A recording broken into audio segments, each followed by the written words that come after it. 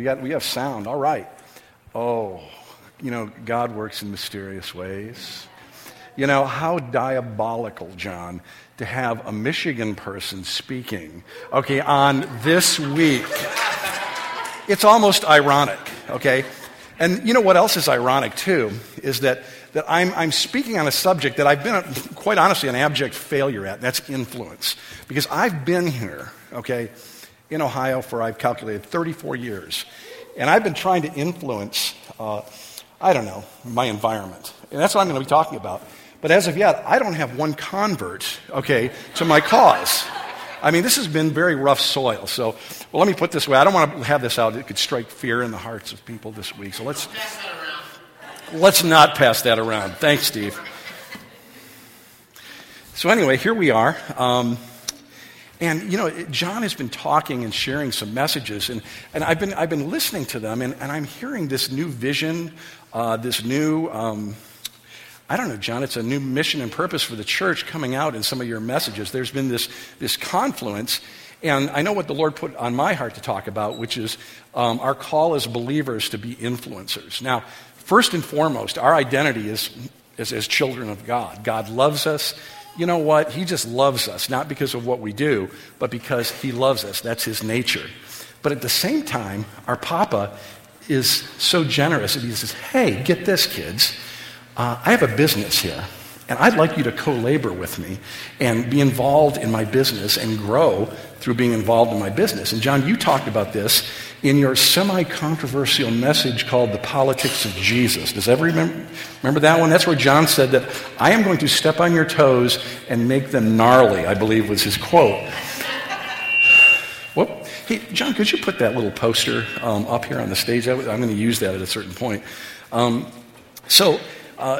So anyway, in this message, John talked about something that was new to me. It was the term ecclesia. Now, I've heard the term for the church being, ecclesia, but John went real deep into it, and he talked about the ecclesia being a group of people in the city who were invested in the well-being of the city, and they would come together to make decisions. They would come together to cast vision, do various things. But the point was they would leave where they are, and they would come into this place of authority, and they would use their authority. So what an interesting way to view you guys as God's ecclesia, his church, those who are called out, but then you go back and then you influence people. So you are the ecclesia. You are the difference makers. You are the world changers. You are the people that carry around inside you the Holy Spirit, God's power, his authority, his hope, his love, his joy, and you're called to bring those things into various places. Back to the irony, though. Last week, we were talking about, what a cool group of people doing that, But last week, we talked about how does the outside world view us as the church? And there were certain words that popped out, just some real pleasant words like judgmental, irrelevant, religious, non-accepting. So how can that be? How can this group of people who are perceived by, let's say, the media, society, culture, as being that, be the influencers for good and hope? Now, I'm going to take you into a private meeting that happened last fall, 2015, when Donald Trump, and I said, Donald Trump, don't be offended, okay? I'm an equal opportunity offender, like Donald Trump.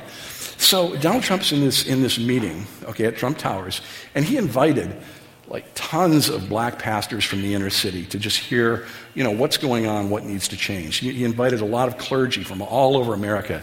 And this is something you're probably not going to read in your normal media, but everybody shared what needed to happen, their concerns and various things. And Donald Trump listened. And at a certain point, he got up to speak. And as you know, he doesn't hold a lot back. So he said this. He said to this group of pastors, I really think that America has turned against Christianity in the last decade in a way that's not healthy. And I think you guys, these pastors, have gotten very soft in terms of taking your ground and holding it.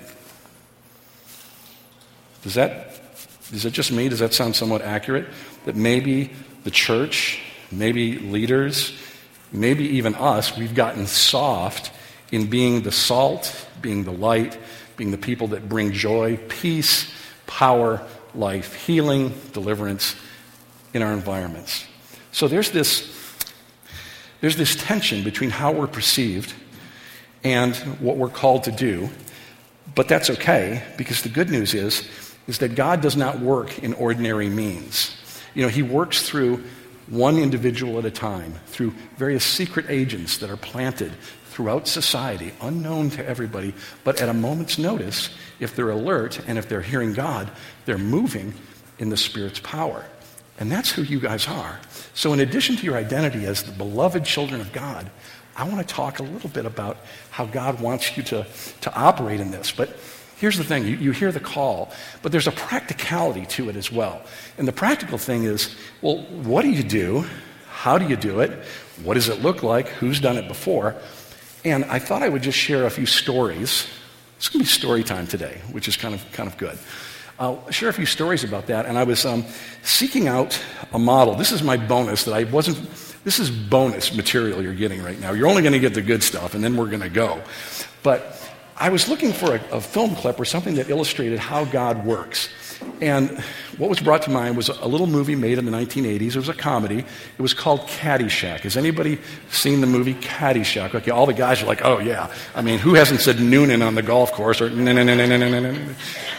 So there's this comedy movie, and of all the unlikely characters who's modeling, how we influence an atmosphere or society, it's Rodney Dangerfield's obnoxious character, Al Cervic, who is this real estate guy coming into the country club, annoying everybody, and he walks in, and this is what he does.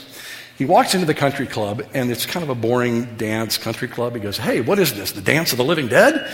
So he observes this. He makes that statement. He says to his friends, come on, we've got to bust this place up. Then the next thing he does is he goes over to the band, and he says, hey, play something good. And he starts firing money off at the band, and the next thing you know, they're playing Earth, Wind, and Fire, Boogie Wonderland. Everybody is dancing and jamming. Absolutely changed the atmosphere. So what the heck does that have to do with God? Because let's face it, Al Cervic, probably wasn't in church the next day after that party. But I'm going to prove this to you, because here's what he did.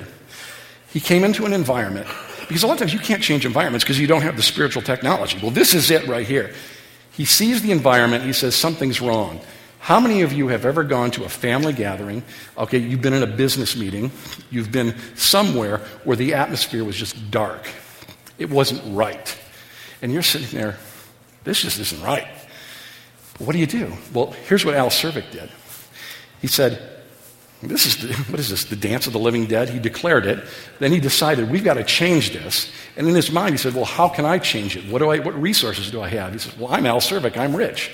And the band and the music can change it. So he had his strategy, goes to the band, makes it rain, and the next thing you know, the atmosphere's changed. So does that really work? Well, yeah, of course it works, and I'll show you. One of my favorite stories, I've told it before, but I'll tell it again, is this fella, he was a believer, and he was in an airport. And I don't know about you, but when I go to an airport, I'm usually a little nervous, I'm going to miss my flight, because I've missed flights before, and it's not good. And you're standing in line, and there's always somebody who's taking a little bit more time, and you're like, oh man, this is going to be tight. So there's this situation. It's about 7 people in line. This guy, this believer's there, and at the back of the line is a woman who is very upset. She's angry. She's just creating turmoil. So in addition to the natural angst that's there, there's this woman who's creating even more and more angst, and the whole line is just starting to panic. Fear is just, flying through there. So this guy does, of course, what Al Cervic would do. He assesses the situation. He says, this isn't right. This shouldn't be like this. This should be more peaceful. So he sees the anxiety. He says, how do I do that? Here's the word. This is the tip that I'm going to give you, is that if you want to affect an atmosphere spiritually, you need to come in the opposite spirit. Even as Al came from, it was a boring spirit, he made it a lively spirit. Now, so what this fellow does is he says, we need peace here. John, you were talking about peace. We were all entering into peace a little while ago. So how does he bring peace? He's not Al Cervic. He doesn't have tons of money. But the capital he does have is he happens to be moving into the first position in line. So you know what he does? He turns around to the whole group, looks at the woman, and says, "Excuse me, ma'am, but I would like to switch places with you in line." The woman comes to the front. He goes to the back. There's no fear. There's no anxiety. The atmosphere is changed because of what he did. He understands the biblical principle, okay? We pick up our cross, we lay down our rights, and we change atmospheres. That's just one example. So that's a bonus. Right there, you've already got the bonus here for today. So, in addition to talking about Caddyshack, I thought it might be appropriate to bring in Scripture, okay? And as a novel idea, I think Jesus is the place to start. So you're out there saying, "Okay, Jay, how am I going to change atmospheres? How am I going to be this, answer the call to influence people?" Well, Jesus gives you sort of an overall model, okay, and he does it in the Great Commission scripture in Acts 1:8. I'm going to read this to you. That's what Jesus says. He says, "But you," and he's talking to the disciples, "but you will receive power when the Holy Spirit comes upon you, and you will be my witnesses in Jerusalem, in Judea, in Samaria, and the outermost parts of the earth." So what Jesus is saying, if you're wondering, where do I influence? Understand that he's giving you a model there. There's a Jerusalem. There's a Judea. There's the second layer. And what these aren't necessarily geographic, but they're more, I'm going to say they're heart graphic. Who are the people that are closest to you, around your heart? Okay? Those are the people that you're called to influence. Phase one. What's the next layer? Okay, so you probably hear you have your family, your very, very close friends, the people who you're living life with. Then you have here this area of Judea. Now, if you're ambitious, you go beyond Jerusalem. You go to Judea, where you have your colleagues, your work colleagues, various people that you're coming into contact because they're on your curling team. You shoot pool with them. You belong to a beer club with them. Okay, these people right here, and they have issues. Okay? So what Jesus is saying is that you look for the issues. Who's getting a divorce? Who's had a death in their family? Who's lost a job? These are the people that God's calling to you. So there's this model of Jerusalem, Judea, then Samaria, which might be something like our international food pantry, very dangerous place to go and do ministry. But, should you be ambitious and want to answer the call to influence, we've got people from every different religion all over the world, but these are like the next tier. But see, so God, Jesus, gives us this starting place. Now, back to Scripture. I thought, well, who in the Bible was one of the most prolific influencers? And I came... to me, there's no question who it was. It was Nehemiah. And Nehemiah has inspired me personally. So I'm going to read just a little bit from the book of Nehemiah, and I'm going to give you some more technology and some tools to influence. So here's what it is. Now, the backstory on this is that Nehemiah is part of a Jewish remnant that was taken into captivity. Jerusalem was destroyed. People were taken into slavery. Nehemiah was in Babylon. Persia conquered Babylon, and now he's a servant. He's a butler. He's a wine bearer to the king. So that's where the story picks up. And his brothers and some friends have just been to Jerusalem to see what's going on. So this is in Nehemiah 1, and it says, "Hanani, one of my brothers, came from Judah with some other men, and I questioned them about the Jewish remnant that had survived the exile, and also about Jerusalem. They said to me, 'Those who survived the exile are back in the province and are in great trouble and disgrace. The wall of Jerusalem is broken down, and its gates have been burned with fire.'" And Nehemiah says this, "When I heard these things, I sat down and I wept. For some days I mourned and I fasted and I prayed before the God of heaven." I'm going to stop the story because this is a key point. You want to know how you become an influencer. You want to know how you become a game changer. It starts with that. You hear something, you see something, God puts you in a place, and you say, "This is not right," and it grips you. He was gripped with compassion for his brothers and his sisters. And it starts there. That's how ministries start. That's how amazing things happen, is that you allow God to grip you like that, and then what's next? Is compassion enough? Because let's face it, sometimes we see things and we cry and, "Oh, that's too bad, that's sad, but I'm bowling tonight, I gotta go." We don't respond. But here's the cool thing. Watch what Nehemiah does, because this is a key spiritual action that you can take when you sense that God is gripping your heart. So what he does is he prays. It's kind of a long prayer, so I'm not going to share that with you. But his prayer had three things. The first thing is he knew that they were scattered, okay, because they had sinned. So he prayed a prayer of repentance for himself, for Israel, for his ancestors, for his cousin Irving, who owns the delicatessen, for his dreidel team. He prayed everybody, okay, everybody, we ask your forgiveness, we're wrong, Lord, please forgive us. And then he did something, and for all of you who pray and are intercessors, okay, this is a powerful tool, and I hope you're using it. But if you're not using it, this is going to be fresh. Watch this prayer. Watch what he does.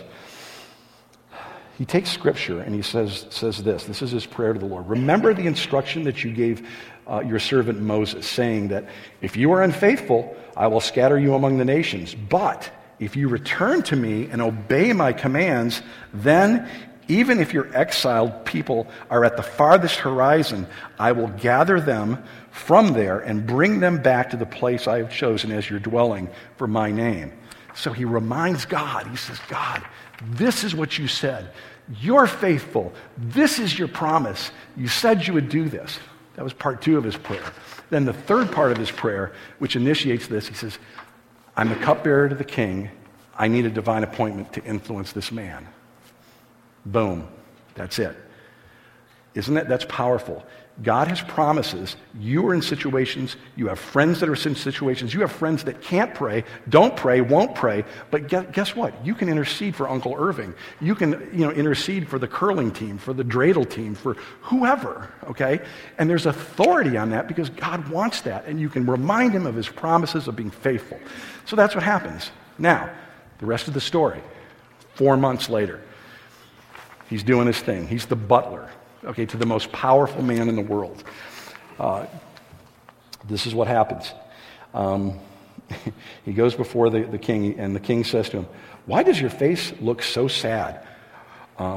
You are not ill. This can be nothing but sickness of heart. Nehemiah says this, I was very much afraid. But I said to the king, may the king live forever. Why should my face not look sad when the city where my ancestors are buried lies in ruins and its gates have been destroyed by fire? So the king told me, what is it that you want? It's the moment of truth, folks. Okay, is he going to have the courage enough to say what he needs to say? Well, this is what he does. Then I prayed to God, O heaven, and I believe the prayer went something like this. Oh God, oh God, oh God, oh God, oh God. I'm about to talk to the most powerful man on earth. Please don't let me screw this up. And I answered the king, if it pleases the king, and if your servant has found favor in his sight, let him send me to the city in Judah, where my ancestors are buried, so that I can rebuild it. And the rest of the story goes like this. He found favor with the king. The king said yes. And I'm not going to read this part, but essentially what he did was he said, oh, and by the way, king, could I have access to the royal timbers? Could you have a cavalry of Navy SEALs escort me through to get to Jerusalem? And can I have some signed, sealed documents to all the governors of those lands so that they don't, kill this renegade Jew? So he asked for the farm, and he got it. And the rest is history. The book of Nehemiah is a great story about rebuilding walls and about spiritual warfare and all the things that he did. But you've got some keys there, some cool secrets about what God did with Nehemiah. But being an influencer can be really practical. I mean, I think if you're gripped by God, and that's why I go back to when he started feeling that compassion that something has to happen, he wasn't going to be stopped. He prayed and he mourned. And I want to talk about some people in this fellowship who I've observed who have been great influencers. And the first 2 I'm going to talk about are right over here, Dick and Cindy Berthold. And you guys were like, what, us? But I remember, and this was a few years ago, you remember down at the trailer park, down here, which is primarily hardworking, great Hispanic folks, that are down there. And we used to pass out for our food pantry these little pamphlets. And I could tell that Dick and Cindy there was just something while they were there. They were just touched, like God was doing something. So it wasn't real surprising when, a little while later, it was in the summertime, as we're gathering our school supplies, Dick goes to Maggie and I and says, hey, can we take some of our school supplies and hook them up? Well, we're pretty much committed to the school that we did, and we didn't have all the school supplies. So we're saying, oh, Dick, we're sorry, but, that's a good idea, but we're just not going to be able to do that. That wasn't going to stop Dick, and that wasn't going to stop Cindy. They said, well, wait a minute. What if I had $200 or $300 worth of school supplies, and I bought the school supplies for that trailer park? Would you do it then? Meg and I said, sure, we'll do it. Dan Curry and Terry, you guys got involved. You remember that? Okay, and the next thing you know, we had a little Friday night outreach. And if that wasn't enough, they're looking around saying, yeah, these kids need some pizza. So I figured he'd get some $5 Little Caesars. No, he gets some nice premium Jets pizza. Okay, pop. We had a big old party. Okay, and God influenced because somebody was determined to bless people, and he wasn't going to be stopped by us. Okay, the Nolans, no more ministry. But they did it, and that's awesome, okay? So I've told you about some different kinds of influences, and bless you guys. I love that about you. You guys have compassion, but you combine your compassion with action, and that is the game.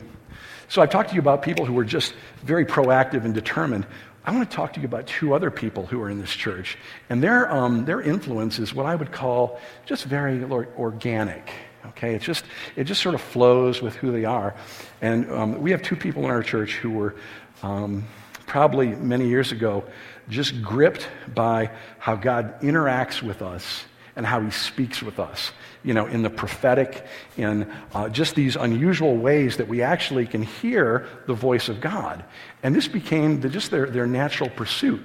And as an outflow of that, these two people started arranging little meetings, and they would be like parties. Some of you might have even been to some of these things where there'd be food, there'd be laughing, and then at a certain point, everybody would kind of come together, and they would have just worked out some, I don't know whether you call them exercises, but engagements with God. And I'm talking about Stephen Nola Coker right here. Okay, you guys give a little, shout out there. So, and like right now, in a very unassuming, natural way, as they do what they love to do, which is hear God's stories, see how God works and how God moves, out of a natural, organic flow, they said, let's have a little get-together, let's invite people to our house, and let's just watch God move, and maybe we can show you a few things that'll help you. And how many people have been either blessed or been to one of these things, and it's been good? Just raise your hand. Who's been? Okay, so here they are, okay, out of the overflow of what's very natural to them, okay, which is the voice of God, and boy, what's God doing in the latest God story? They just flow with it, okay? So what I'm saying is if your hobby is cake decorating, okay, God isn't going to call you to start a motorcycle group, okay? Okay, He's really happy with you in cake decorating because He's got some people who will do the motorcycle group, okay? So sometimes being an influencer is not this, I'm before the leader of the free world. It's not that. It's just, this is what I like to do, and I'm going to invite some people over, and I'm just going to trust that God's going to move. Isn't that kind of cool? Now, here's the other thing. Not everybody, okay, wants to do this, okay? So I would say, I would call Nehemiah God's prolific influencer. I would call Dick and Cindy, you were the determined influencers. Stephen Nola, you guys were the organic influencers. I'm going to talk about a reluctant influencer in the Bible. And this is good. This is good too. And she also, like Nehemiah, was in the area of the Persian Empire. And the backstory is this, is that this woman, because she was gorgeous, beautiful, okay, became the queen, okay, of basically the king of Persia. And she was in a place, and her cousin finds out that one of the evil henchmen, okay, from this administration had made a decree that all the Jews were going to be annihilated. And this decree went out to all the kingdom. When her cousin found out about this, he just, was fasting. He was tearing his clothes. It was terrible. And he sent word to his cousin, who happened to be the queen. And her name was Esther. Okay? So Esther is there, and she gets this word, this is going on, and you got to do something about it. So Esther is not really excited about this possibility, and here's why. This is what Esther sends back to Mordecai. The message is this: all the king's officials and the people of the royal provinces know that for any man or woman who approaches the king in the inner court without being summoned, the king has but one law, that they be put to death, unless the king extends the gold scepter to them and spares their lives. But it's been 30 days since I've been summoned to see the king. So she's on the out. She doesn't know what her relationship is, with the king. So her message is really pretty pragmatic. It's like, whoa. I am not going to put myself out, especially where our relationship is, and try to advocate for all of you guys. Okay, me too, but I'm kind of a secret Jew, so maybe I'm going to get by. Well, Mordecai, who, again, the passion and fire of God for his people is on him, and like Dick and like other people, he's not going to take no for an answer. So this is the message that he sends back to Esther. And this is good because you guys have heard, this particular scripture, we use this or should be using it all the time. So he says this. He sent back the answer. Do not think that because you are in the king's house that you alone of all the Jews will escape. For if you remain silent at this time, relief and deliverance for the Jews will arise from another place. But you and your father's family will perish. And who knows, but perhaps you've come to this royal position for such a time as this. You've heard that? Perhaps, you're working social work in Delaware, Ohio for such a time as this. Perhaps, you're retired for such a time as this because you're going to be doing things. Is that you are living here in November of 2016, in central Ohio, around the people that you're around, and perhaps there's a reason for it. Perhaps you've been planted here to influence the people who are on your heart. Is that possible? Okay? So, this is what he says to Esther. So Esther's like, oh, great. And this is part of the process, too. This is honestly being reluctant. I remember I said to Maggie at one time when Maggie was starting the Mercy Project and was going down to the women's shelter and this, I told her, I was like, you kind of remember this. I said, this is not my ministry. I am not called to minister to the poor or to the women down here. This just isn't it. I'll help you, but you just need to understand this isn't mine. So 12 years and 600 events later, I realized that I was a little wrong, okay? So it's okay. I guess what I'm saying is that when you sense a calling from God to do something, I'm just saying you get a pass. It's okay to wrestle a little bit and say, man, on Tuesday night, I'm doing this. It's wing night. I'm not going to sacrifice that. It's okay to just wrestle with what you got to wrestle with. God is okay with that. But watch what Esther does, is that she does her wrestling, and this is the message that she sends back. Then Esther sent this reply to Mordecai. Go gather together all the Jews who are in Susa and fast for me. Do not eat or drink for 3 days, night or day. I and my attendants will fast with you. When this is done, I will go to the king, even though it is against the law. Even if I perish, so I perish. So Mordecai went away, and he carried the instructions. And it's funny because, Esther did kind of what Nehemiah did, was she kind of did business in her own heart, did business with God, and then she prayed. She gave it back to God. She planted a spiritual seed, through fasting, having other people pray. Just like Nehemiah planted a spiritual seed, which I guess you'd probably plant the seed up this way, right, toward heaven? Yeah. So that's what they did. And the rest is history. God gave her an amazing strategy. The Jews were saved. Haman, the evil advisor, was hung, and the Jews celebrate that to this day. So, for my final example of stories, and by the way, this means we're going to be ending kind of early. This is a quick message, John. I want to talk about another type of influencer, and I'm going to call it God's responsive influencer. And let me see, is J.C. Noland, my daughter, in the audience? J.C., would you mind coming up and sharing? J.C. Noland, everybody.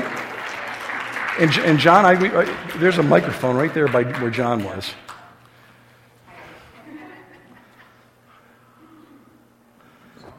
Hello. Hi, I'm JC. So JC, this was a couple weeks ago or so. You're getting in your car. It's 8 in the morning, getting ready for a long day of work. So why don't you pick up? What happened? Yeah, I was just getting ready to go to work, getting in my car, and kind of in the corner of my eye, I saw a kid walking across the street, and I thought I'd recognized him. So I just said, "Cody, is that you?" I'm 24 now. We would have went to school together when we were 8 to about 13. And so I just walked over and we embraced each other, and I quickly noticed he wasn't the Cody that I had remembered at all. He was always kind of the class clown in class, but he, was blatantly different. He had a upside-down cross on his forehead. He had rape spelled out on his knuckles, Satan on his neck, and he had hospital bands around his wrists. I could tell he just recently was hospitalized and has been his whole life. I knew he had struggled with mental illness even when we were young, but it had manifested outwardly in tattoos and just wear and tear on his body. And he told me that he just got out of the hospital. He was living in a backyard, and it just wasn't a good situation. So I was kind of running late for work, but I just, it was like I just had compassion for the little kid I used to know. I hadn't seen him in so many years, but so I just kind of met him where he was at and took him to get some breakfast and a pack of cigarettes and some water. And my heart actually wanted to invite him into my house and let him shower and, clean him up, but I kind of felt not to do that almost. I just engaged with him in conversation. I shared my testimony with him, how I used to wrestle with similar things that he has been involved in. And in the midst of talking to him, he was somewhat receptive, but he kind of started to manifest and be a little bizarre. And at one point, he reached out to my forehead and drew an upside-down cross on my forehead and just, hugged me a little too long. It just kind of creeped me out. So I kind of walked away from this experience kind of, feeling like, yes, I responded and was obedient. But I called my dad after. 2 hours later, I tried to shake it off. I'm at work, and I'm still just felt so gross, and I, was crying, called my dad, just like, that did not go well. I really feel defeated from whatever that was. So that's kind of... So stay up here for a second. So she called me and, shared this. And here's the thing, is that sometimes when you go into ministry, that there's backlash, from doing ministry, especially if you're moving in areas where, just things are very intense. There could be even the demonic involved or whatever. And this happened to her. But I said, listen, you got to understand that you are ministering from the Spirit. Again, we carry the Holy Spirit with us. And we're not just saying, hey, I hope things are well with you, got to go. No, there is... In that exchange of her testimony and her love, there is a spiritual dynamic that is happening. And part of him is getting it, but there's a part of him that just isn't quite there, that wasn't getting it, that was doing these unusual things that just sort of slimed JC. So I said, listen, you did your part. That's all that matters. And that's really, at the end of the day, some water, some plant seeds. It's God that gives the increase. And I said, trust me, this did not come back void. So I thought it was just interesting and it's encouraging. But that's not the whole story, right, Jace? Oh, yeah. So, a couple of weeks later, I'd given him my contact information. Just, hit me up if you ever want to talk or, I'm here. And he hit me up on Facebook and just basically thanked me and asked if I would take him to church with me. And so I was just like, wait, really? I totally got a different vibe from how the encounter ended. So that was just a really cool surprise that he, number one, felt thankful, and then number two, actually wanted to pursue a relationship with God after that. So, kind of cool. Okay, amen. Amen. Okay, so let's land this plane, okay, and move on to Thanksgiving. So here we are. okay, we've been talking about influencing. Let's face it, as John was saying, we're in a country divided, okay? There's, heroin is ravaging, places. There's people who, church attendance is down. People aren't seeing the church in the right way. So I guess what I'm saying is that we are in a very target-rich environment right now. John, you shared last week that 50% of Americans, and even more males, okay, have an epidemic of loneliness. They have not even one person to share their lives with, their victories, their successes, their defeats, their worries. There are lonely people that are looking to be invited in. And we're trying to create this culture, okay, here at the church where people are invited in, where we reach out, we invite in, be it here, be it into our homes, be it, as John was saying, let's, invite somebody to dinner, do something. So we're in this place where it's just, all I can say is that the world needs you, okay? And that he doesn't work sometimes through the big media or politics or other things. He works through secret agents. Just as in the Roman Empire, okay, this band of poor Christians, they prayed for the sick. They took care of orphans. They cared for the people that they didn't care. They cast out demons. They dealt with the addictions of the day. Okay, and they changed and transformed the world. That's who you are. That's who you're supposed to be. You are not, what was I'm trying to think of the word you said last week, or the description. We are not consumers of spiritual services. We are not spectators, because it's game time, it's go time, it's do something, even if it's wrong time, okay, to start moving and accepting your identity. So what do? You are an influencer. You are a world changer, a game changer. It's your calling. It's part of who you are. And what's the first thing you do? You got to put on that identity. You got to put on that identity. For me, okay, that identity would look something like this, okay? Because this is when I'm going game. When I'm going game, I'm wearing something like this, okay? But it's game time. It's the week of the game right now. So you guys got to get into the game, is what I'm saying, okay? When you have that identity, it will help you be alert. It'll help you be just be who you are as the world changer. Again, just with a little love here, a little invitation here. That's what you're supposed to do, and that's really as simple as it is. And answer this question for me too. Jesus gave you the model. Who are the people that are your Jerusalem? Who is it that you want to influence? You realize that the Israelite priests, they wore an outfit called the ephod, this long garment, and right around their heart there were 12 stones. And the 12 stones stood for the 12 tribes of Israel, who they were called to intercede for, who they were called to influence, who they were called to touch and to just care for. Y'all are priests. We're a kingdom of priests, right? We're a kingdom of priests. You have 12 stones around you. So I'm asking you right now, who are those 12 stones? Who are the people that God wants you to influence? Get in the game. It's go time, game time. Do something even if it's wrong time. It is. So let's do that. And finally, who's your Judea? Who's at that next level? Because you're spending 40, 50 hours a week in environments at work, okay? And it's so easy not to care because we're just trying to get through the day. But there are people who God's put a little light over, okay? People going through divorces, people having problems at work, people who are maybe going to get fired. Maybe they need a Nehemiah to stand up and say, boss, this ain't right, okay? She's getting the wrong end of the deal. You are the voice of righteousness. You are the voice of justice. You are the voice, okay, in those environments. You've been placed there. Who knows? Perhaps you've been placed there for such a time as this, right?